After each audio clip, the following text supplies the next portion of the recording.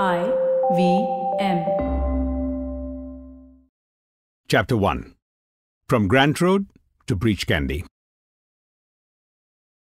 Risk isn't about rushing headlong into uncertain situations. That's just foolish behavior. Risk means pushing the envelope when others want to take the safe route and caring more about potential rewards than possible losses. In the 1970s, Mumbai, Bombay then, was a whirl of motion, noise and color. 1 million kirana stores lined the streets. This hasn't changed much, with honking ambassador cars, trolley buses, and autos jockeying with cycles for space on the narrow roads. There was music, art, literature. People with big ideas and high hopes for the future. Then, as now, the city was a crucible for a young entrepreneur with a dream. As a boy, I soaked in every aspect of vibrant Mumbai like my life depended on it. Back then, India was much more a manufacturing and agriculture economy, and I paid special attention to the economics of business, how family businesses were on the rise, how money changed hands, how businesses appeared one day and disappeared the next, how out of 5 shopkeepers selling exactly the same hardware, one succeeded where the others failed. My childhood at Grant Road, next to Novelty Cinema, was lower middle class. We weren't wealthy, but we had what we needed. We lived in an apartment situated on the first floor of the 5-story Arsiwala building, nearly a century old and in constant need of repair. It had one long corridor with 3 rooms that held my brother, parents, 2 aunts, and grandparents. The apartment's sleeping area was indistinguishable from its other rooms. I recall begging family members to switch with me so their bedroom could become the de facto living room for a while. I lived there until the age of 16, privileged enough to go to a school where most of my classmates came in cars, while I waited 45 minutes for the BEST bus to arrive. Instead of undermining my confidence, my childhood instilled in me philosophies and ways of thinking that stuck with me later when opportunities kicked into warp speed. Risk was a word I knew but couldn't define. I was keen to observe adults who traded goods on the street every day, shouting offers back and forth. Ideas washed over me like the July monsoons, though that didn't mean my eyes weren't also open for the neighborhood's attractive young girls. That ecosystem spurred my first entrepreneurial experience.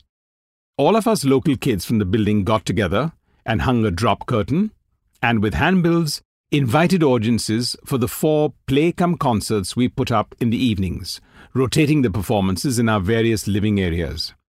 I enjoyed bonding with my friends, and their parents were thrilled to have their kids doing something productive.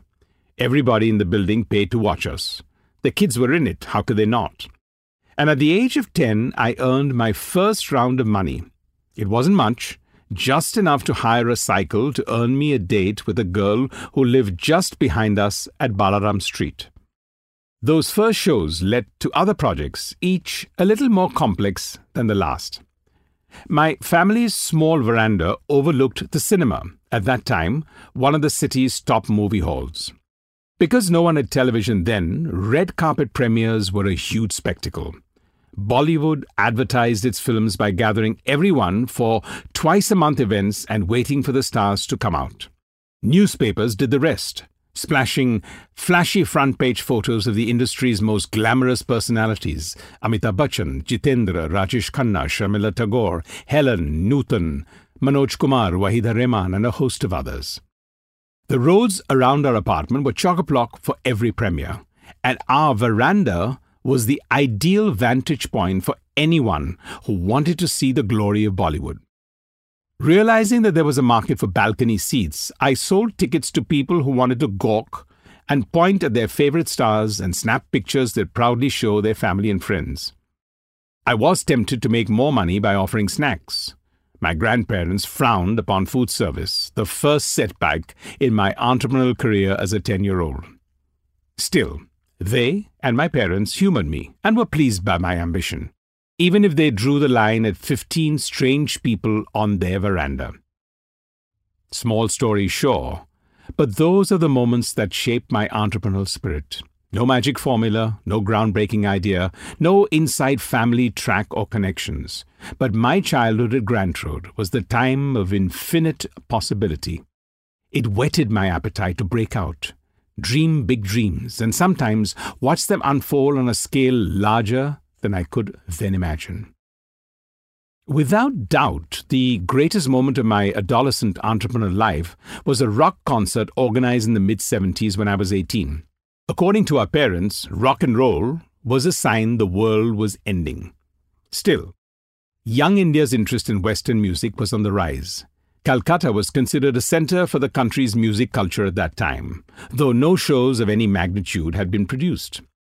Some friends and I wanted to bring attention to Bombay. We invited 4 groups from across India to come to the city. It was an ambitious project, the first multi-city music fusion show the country had ever seen. We sought out the largest venue and booked it, the 3,000-seat Shanmukhananda Hall, huge for its time and, as it turned out, the source of our downfall. We sold 1,500 tickets at rupees 100 each. Half the hall, not a bad crowd. And sponsors helped defray the cost. None of us had organized an event on such a grand scale before, so we went to town with the special effects. As the event neared, costs escalated. But we were an enthusiastic lot. We wanted to put on the best show anyone had ever seen in India. Happily, the show went off without a hitch. The word-of-mouth reviews were superb. We had put out all the stops, given people what they wanted, rocked and rolled. In all that, we had succeeded. But when the lights came on, we were rupees 50,000 in the hole. Even divided amongst 3 of us, it was still a massive sum for me at that stage. I was bankrupt. It took me the better part of a year to pay off my share of the losses. I felt the sting of debt and learned what it meant to ask, but not beg. I got 1/3 of my share by going separately to my parents, aunts and grandparents, and 1/3 from 2 girlfriends. The last third tested my hunger and resilience, the part of me that said, I'll keep going, and the next idea will be even bigger and better. Having done some front-of-stage hosting, I felt I could pitch to be a model in an advert. I had heard that models got paid a decent sum for a couple of days' work, so here was my opportunity to pick up a possible 10 grand, wiping out my losses in one swipe. I cold called most of the city's advertising agencies, but had little success after 3 weeks and 10 meets. Despite the rejections, giving up was not an option. A week later, I walked into the office of Lintaz, now Low Lintaz, to do the same routine with the model coordinator there. This time, there was a short line of talent auditioning for voiceovers, so I wiggled my way into the audio studio for the test, an advert for a chocolate brand. Once there, I had no clue what to do. The test took all of 5 minutes, and the wait outside afterwards seemed like an eternity. Eventually, a lady I would come to know later as Usha Bhandarkar, the agency's creative head, approached me. I assumed she was coming to me with bad news. Instead, she told me I'd got the assignment. The final recording was in a few days. A week later, for delivering one punchline, I was staring at a check with my name on it. A great start to my coming of age at 18. One amongst a few other moments in those early days when I knew and felt, I can do this. As enjoyable as the voiceover work was, my learnings from the failed music show were quick and painful and remain an integral part of my entrepreneurial DNA. A DNA that insists, just be convinced, be confident and go for it, and I'll figure out where the money will come from. Financially, the equivalent of skydiving without a parachute. When I hit the ground, though, I couldn't have felt better about things. The money would take care of itself. Of that much I was sure.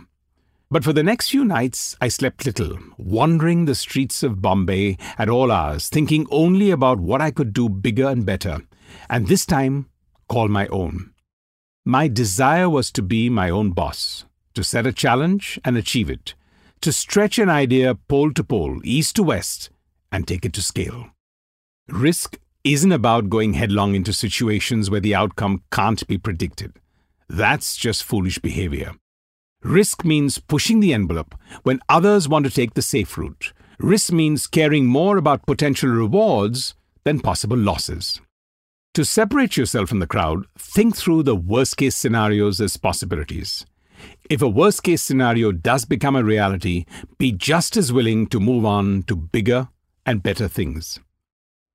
In my later work in cable television, media, toothbrushes, and more, I recognize my adolescent self, the long-haired kid with too much energy and no fear, bursting with the leap first, look later mentality. One of the questions I'm most often asked by would-be entrepreneurs is, when do I take the leap?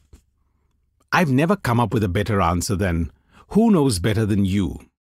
You're the only one who can decide, based on your best guess, backed by logic and intuition, your research, and the support of people you trust, when is the best time? Maybe a better question would be, how do you visualize your leap?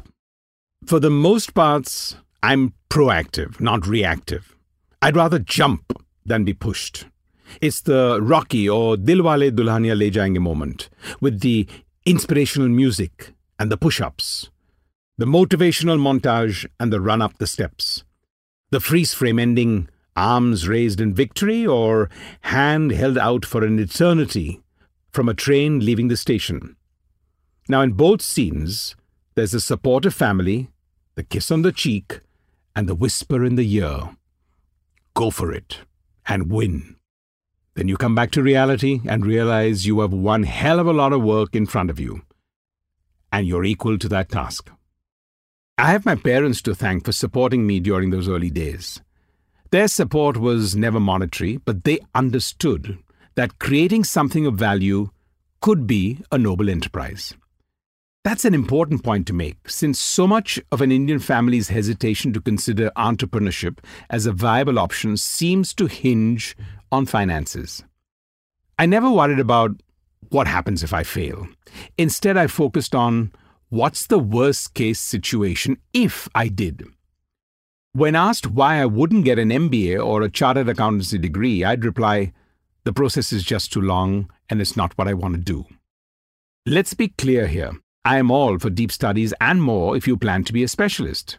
That's a personal choice. I think studying accountancy, for instance, is huge. A long journey that teaches you one of the most important lessons we can learn in life. Stay the course. My brother did his MBA and a PhD in human resources. I have always respected his complete clarity of thought and his determined pursuit of goals. Over the years, though, I came to understand and appreciate how my attitude towards entrepreneurship caused my parents massive levels of worry and concern. In most other families, the friction and irritation would have been evident, maybe irreconcilable, but my parents were kind enough not to show it. Rather, they respected the fact that I was reaching for my dream. On my part, I knew that if I ran one of my ideas into the ground, they didn't have the resources to bail me out. I was fortunate to have their steady, mostly unspoken support. But one of the greatest challenges still facing Indian entrepreneurs is buy-in from family and friends. Even today, when the rest of the world is waking up to the untapped potential of entrepreneurship, the country's ecosystem is such that parents think their children should get jobs, not risk the family's money and reputation on a pipe dream. This might surprise you. I can't say, on balance, that I disagree with many of the naysayers. Not everyone is cut out to be an entrepreneur, a difficult endeavor under the best of circumstances, one not made any easier by India's culture of deference. Many young adults respect their parents too much to go against their wishes. Still, the millennial generation tends to think their parents don't understand the new culture. Just because the previous generation did things one way doesn't mean those methods are effective, relevant, or even possible in today's light-speed world. That mold needs to be broken. Ask anyone for a definition of a first-generation entrepreneur. Chances are you'll get a blank stare or a wrong answer. India has its own built-in risk component, and the country's existential economy doesn't guarantee a ready market for entrepreneurs. So, when Indians launch innovative, disruptive ideas that would rise like rockets in many other countries, In India, they need to understand the market inside out and prepare to work hard before seeing a profit. Also, they cannot forget, success is possible, and not all success is measured in millions and billions. I started UTV with 37,500 rupees, good for basic rent and some salaries. The business needed to generate positive cash flow from month 3. For the first 5 years, there was no external funding, no ecosystem in place where I could land without crashing if things didn't go as planned. There was no option in those early days of attracting venture capital or private equity into the media and entertainment business, as no one understood its potential. The business had to pay for itself. Cash flows were always stretched, but we remained positive. The possibility of failure must never faze you. The sun will rise in the morning whether your idea pans out or not. What I do have a problem with is putting a time limit on going out on your own. It's a journey, not an outing. You can't make a deal with yourself or your family by saying, I'm going to try this out for 2 years and see. That mindset is a complete recipe for failure. Nor does age have much bearing on the success or failure of most entrepreneurial endeavors. People ask me, what's the right age to begin thinking about entrepreneurship? My initial response is, I don't remember a time when I wasn't thinking about building something of value. Don't worry about age so long as you go into any endeavor with your eyes open, a reasonable plan, your bullshit detector fine-tuned, and your work ethic operating at peak capacity. Conventional wisdom suggests that the older you get, the lower your ability to take risks, and in many cases, the more adamantly your family, spouse, or kids will question your career choices. Logically, this might make sense. You've got more fixed overheads, you're likely looking after more people than when you were single. But that's not a big deal, because those negatives are offset by the life experience you've picked up along the way and the shortened learning curve for someone who knows a lot more about how the world works. Bottom line, the right familial situation or age to jump in is when you feel confident, driven, and ready to jump. Most impediments to entrepreneurship are put in place by people who don't have the imagination to dream. Go into every fight certain you're going to win.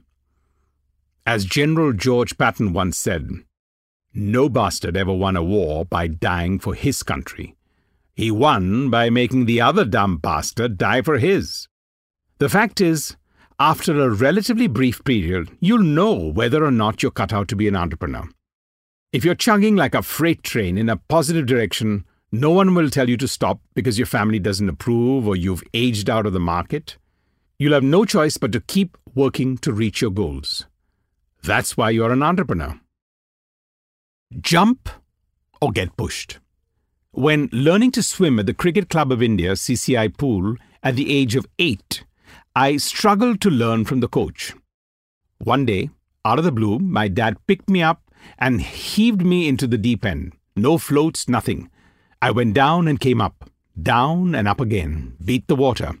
And after a few seconds that felt like forever, I managed to surface and stay there, much to my father's delight. Problem solved. From then on, I swam.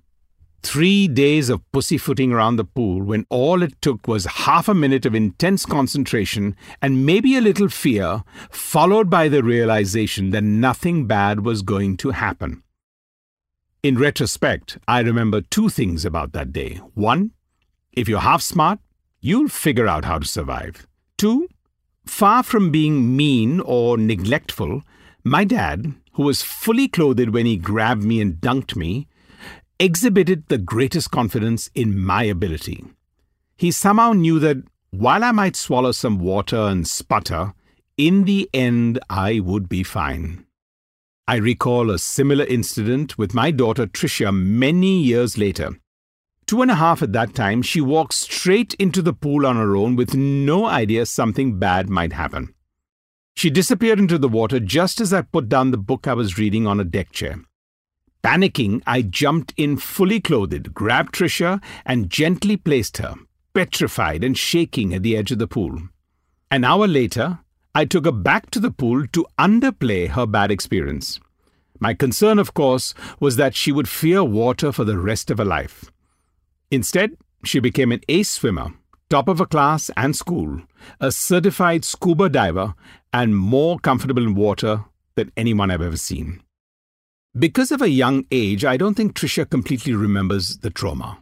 But a lifelong fear of the water, or a powerful fear of anything like failure, can change your attitude towards a lot of life's experiences. Trisha and I laugh about this incident now. She thinks I overreacted. I tell her that's what parents do. I'm not quite sure if I meant the saving, the overreacting, or both. My first big setback, a literal failure, came early in life. When we lived at Grant Road, my schooling was at Duns Institute, a place that holds great memories for me. When we moved to Breach Candy, I also moved schools, joining Cathedral School in Class 7. At Duns, I got teased a lot about my unique last name. Since it was mainly a boys' school, I wasn't too affected by the leg pulling. But when I moved to Cathedral, I knew I had to convert my last name to my advantage, partly because I wasn't ready to start all over again with the ragging, but mainly because it was a co-ed school. So from the outset, I broke the ice with jokes about my last name, just how Parsis make the corniest jokes about themselves. It worked. The girls thought it was funny and charming, I think. And I had taken the sting out of the joke for the boys. Since I was already making a joke at my own expense, there was not much they could add. I was a good student. In those days, the final exam was not in Class 10 but Class 11. The latter class was called Senior Cambridge. A good grade in that class allowed one to jump a year ahead in college. As it happened, I did well enough in my last year at Cathedral to move straight into the second year of my Bachelor of Commerce BCom degree at Sydenham College. Even back then, I realized that a BCom was a fallback pursuit for me. That was a memorable year, straight out of one of the country's top schools with great marks to being involved with many of the college's high-profile activities. But I was on a crash course for arrogance. I knew it all and spent too much time hanging out at the nearby St. Xavier's College where the smartest girls studied. Then came the wake-up call. The year was over, exams completed, vacation enjoyed. I sauntered back to Sydenham to look at the notice board for my results, certain I had secured nothing but the highest marks. Sheer arrogance compelled me to run only through the list of those in first class. When I didn't see my name there, I scanned the roll more carefully. Nothing. My heart pounded in my chest. Surely there's been a mistake, I thought. No mistake. An hour later, I realized I wasn't on any list. I had failed the year. Disbelief led to denial as each and every one of my friends and colleagues found their names on the first-class list. Then the reality sank in. My first thought was, my parents have made sacrifices to put me through college and I let them down. This is the end of the line and the end of the world for me. I had failed. All my friends would move on, a year wasted, maybe I would be forced to drop out. The failure would be on my CV and haunt me for life. A day later, my parents were shattered. Curiously enough, I was not.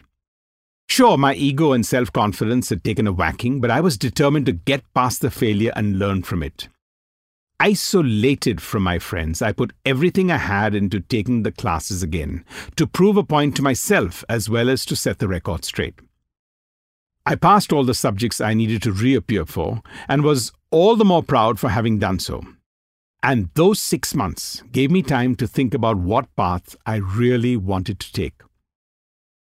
One would think that after having suffered such a failure, my confidence and clarity would have ebbed. Instead, I felt more confident than ever before. I wanted to do something on my own. And from that point on, I learned to never take anything for granted. Ever. The reality check I got during those 6 months had given me my favorite motto: all glory is fleeting. When it was all over and I settled back into regular college, Certain that the failure in my second year would never be repeated, my friends and I laughed about my misstep. In fact, one of the most enduring lessons I've learned about entrepreneurship and life in general is the value of laughter. To take an event we initially thought might devastate us, something awful, horrible, or disastrous, and redefine it for ourselves with a sense of fun, pride, or humor is to take the sting out of it, to put it in its proper perspective. I can't count the number of times over the last 25 years I've reminisced with one of my team members about a screwed-up project, laughed and said, "Oh, remember what happened?" While at one point we may have felt that things would never be the same again, time and distance grants us perspective and smooth over a lot of those rough edges. So, often fears can be diffused by thinking, 6 months from now, we're all going to laugh about this. Summary. It really does not matter what socioeconomic background you come from, if you are from a big city or a small town, or if you have family connections. As long as you have the hunger to succeed, innate confidence in yourself and in your abilities, the guts and conviction to take sensible risks, and a can-do attitude, you will prevail. There is no right age to become an entrepreneur, and no one except you can determine when you're ready. Entrepreneurship isn't for everyone. Even if you are a leader in a company and look to cross over, you need to make a frank assessment of your ability and your desire to succeed. I was bankrupt at 18, failed college the same year, and it could have been the end of my dream for me. I chose not to let that happen. Never start thinking, what will happen if I fail? If you're half smart, you'll figure out how to survive. Never underestimate the power of humor. Laughter makes life's darkest events conquerable. Entrepreneurship in a nutshell: action and reaction, understanding, confronting and transcending fear, working, disrupting and succeeding, trying and failing, and then laughing about it all later while absorbing lasting life lessons.